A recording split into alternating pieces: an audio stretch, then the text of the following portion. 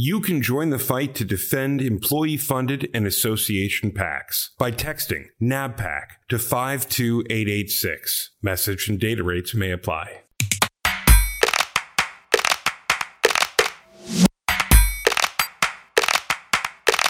Welcome back to the Facts About PACs podcast. As always, this show is brought to you by NABPAC, the National Association of Business Political Action Committees. And I'm your host, Michaela Isler, NABPAC's Executive Director. And I'm joined, as always, by Adam Belmar, my fabulous co-host. How is June feeling, my friend? Well, I'm moving cautiously back into the world as a fully vaccinated human, and it feels good. You know, being mask-free, for the most part, is just an incredibly welcome change, Michaela. Oh, my gosh. And, you know, the sights and sounds over the Memorial Day holiday certainly demonstrate, I think, that life is starting to open up again. My daughter sure loved the chance to put her toes back in the sand over the weekend. So it's feeling good, feeling like summer again. And some of the rites of passages are back in person too. Full disclosure, my oldest child is graduating from high school this coming week. My whole family is gathered and we're going to be on hand for that event. And I am beyond excited that this is even actually possible now. We weren't sure we were going to get here, but being there in person for that moment is really everything.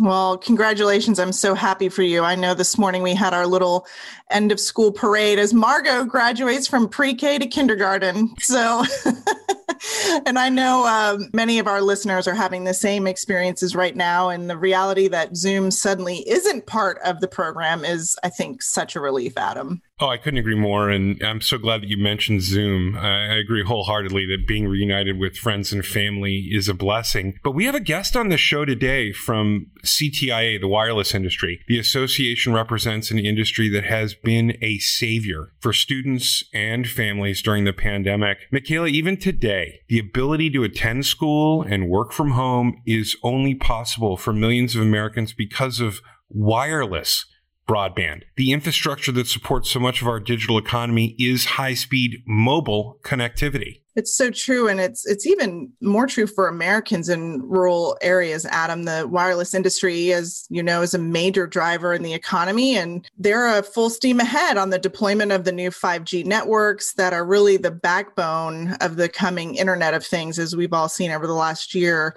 And so we are so excited to have Joe Joyner, PAC manager at CTIA and a member of the NABPAC board of directors, with us on the podcast today. Joe is also an important part of our DE&I task force, and we'll talk to him about all of that coming up in a minute, Adam. But first, this news. A legislative update. Senate Majority Leader Chuck Schumer announced that the For the People Act, HR/S1, will be on the Senate floor for a vote the week of June 21st. And we'll keep our members appraised as we learn more. And as you know, we are always following very closely all of these things in Congress for the NABPAC membership. Coming up next week, Michaela, we've got on Tuesday a NABPAC webinar with author and consultant Tracy J. Edmonds, a former guest on this show, someone that NABPACers know well. The opportunity is there to go ahead and register, and you can learn how to navigate, lead, and participate in challenging conversations, no matter the topic.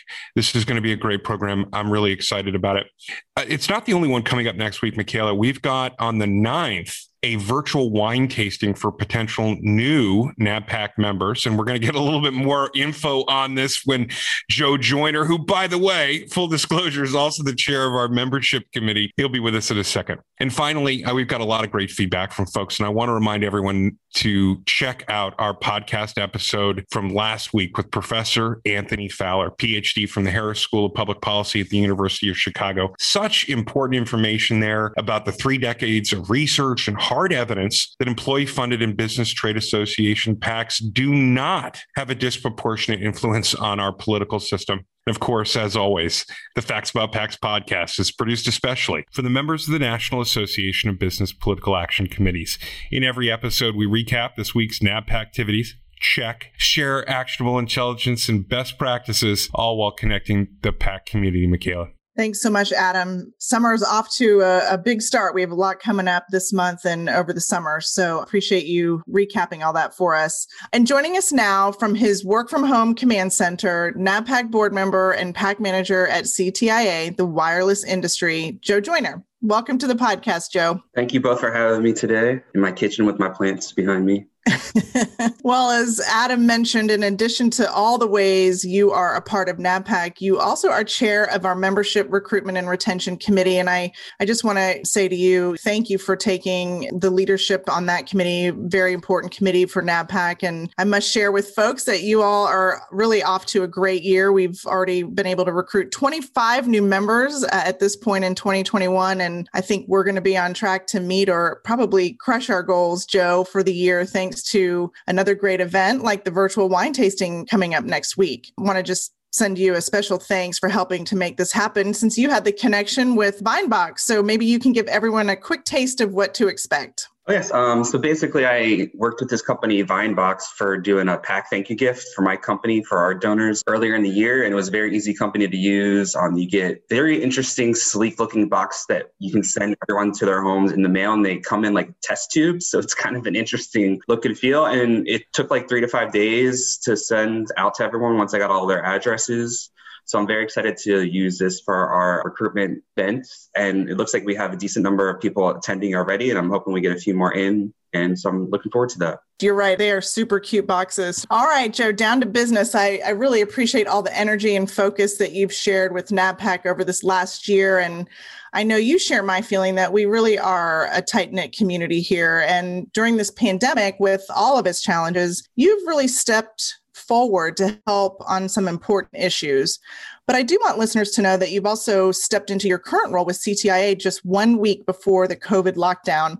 Curious to hear from you how you were able to make that work during the last cycle. That was a very interesting transition, having, come in. I was literally in the office for like about 5 days.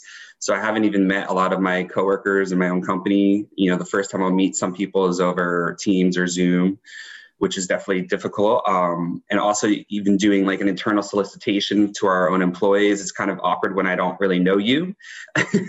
And also even when we're onboarding people, I'm part of that onboarding process, but still it's kind of weird to do everything over Teams. So I think once we get back to the office, which we're planning on doing after Labor Day, that it'll be a little bit easier because we'll have some more events, in-person events, and I can, be more personable. So it's definitely been interesting. And obviously like having a board members is another thing that's difficult because you're not really establishing relationships with them at these board meetings and you're just doing everything solely over email or even physical mail at this point. So when you were coming into this new role, you were also stepping away from an industry that was getting crushed in many ways, the restaurants.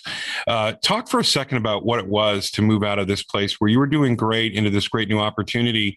And one was sort of ascendant. The other was really struggling, as we all know so well, during COVID and times of quarantine, Joe.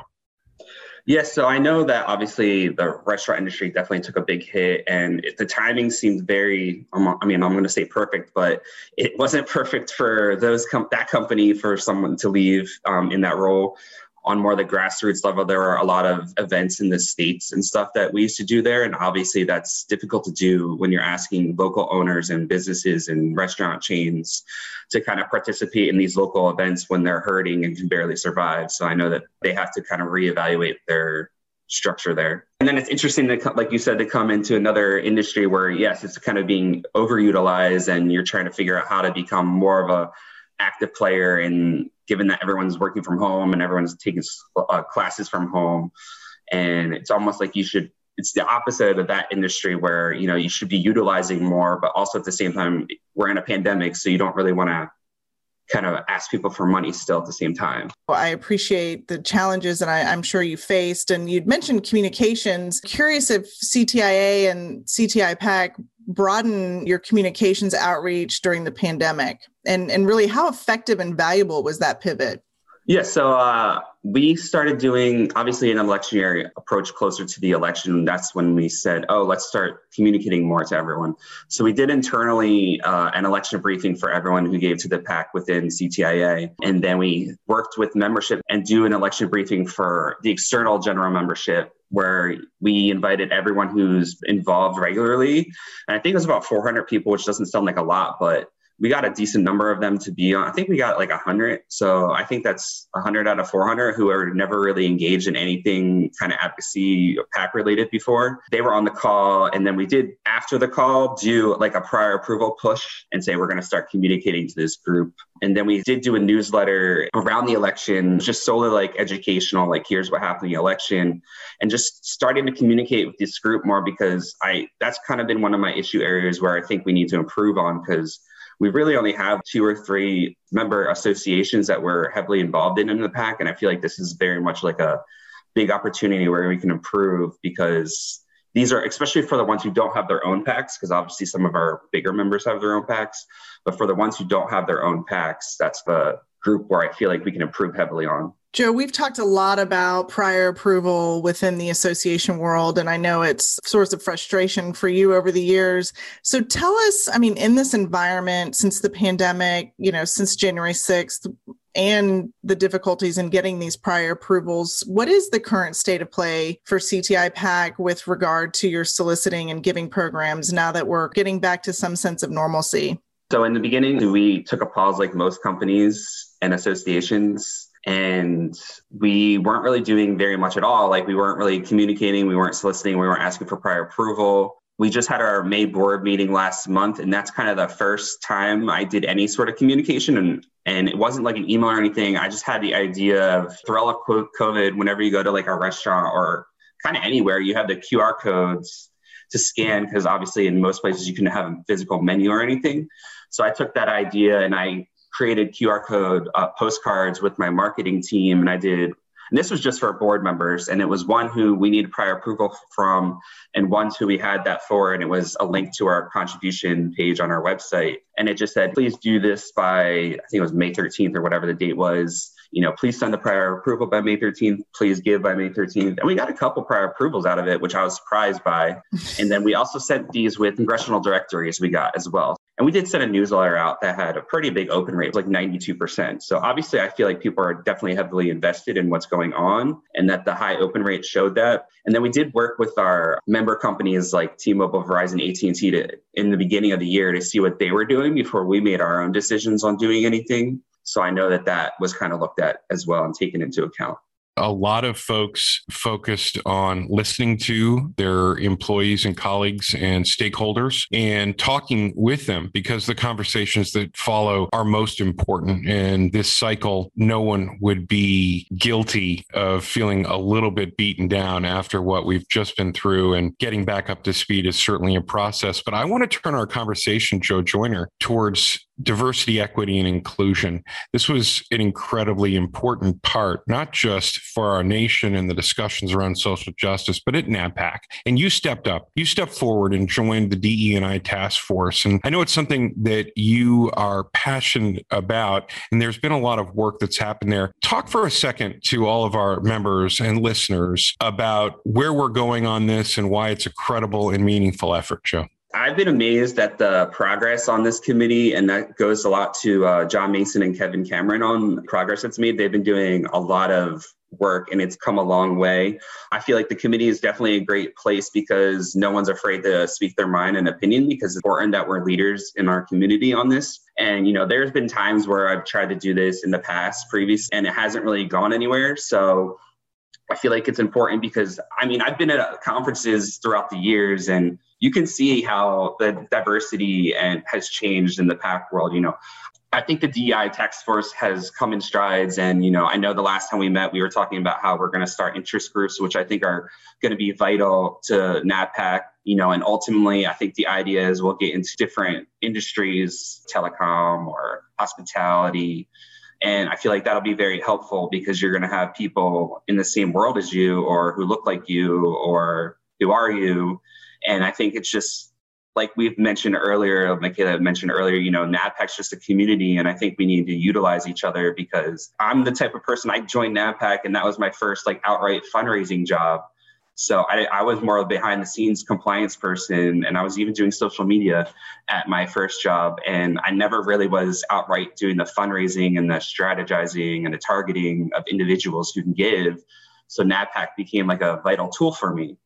So I think these groups and the DEI task force where we're kind of encouraging people to join this community, whether it's to community outreach, educating local communities here, even in DC, and partnering with organizations. I think once we start making our community look like the general community, that will be more successful overall. As we talk about DE&I too, there's a younger generation typically that comes up into the PAC profession, and you really have engaged your peers through the association. And you mentioned you've been involved for 17 years. What advice do you have for young PAC professionals right now? I think the main piece of advice I will give people is to don't get frustrated, even though you will get frustrated. I get frustrated still, but I think once you start having results and other people start seeing it and they're like, wait, they were telling me this the whole time. Why didn't I listen the whole time? I think that's when people are going to start taking you more seriously and start listening to your ideas more. There's a number of us that, certainly as we came into the PAC profession, it really wasn't seen as a profession. It was sort of a stepping stone, into maybe lobbying or communications, just getting that sort of baseline leadership development. But it really has trended to more of a profession. And we're seeing more and more PAC managers stay and move up and maybe end up being SVP of political affairs. And so lots of opportunity in this space. And as we always say here at NABPAC, it really is running a small business. And there's so much to take away from that. So Joe Joyner, NABPAC board member and PAC director at CTIA, thank you for joining us today on the Facts About PACs podcast. Thank you for having me. And thanks to everyone listening and sharing the Facts About PACs podcast. We're dedicated to promoting the most transparent and regulated form of political giving and the amazing professionals who lead their employee-funded and business trade association PACs. I hope you'll subscribe and find us right back here for another great conversation next week.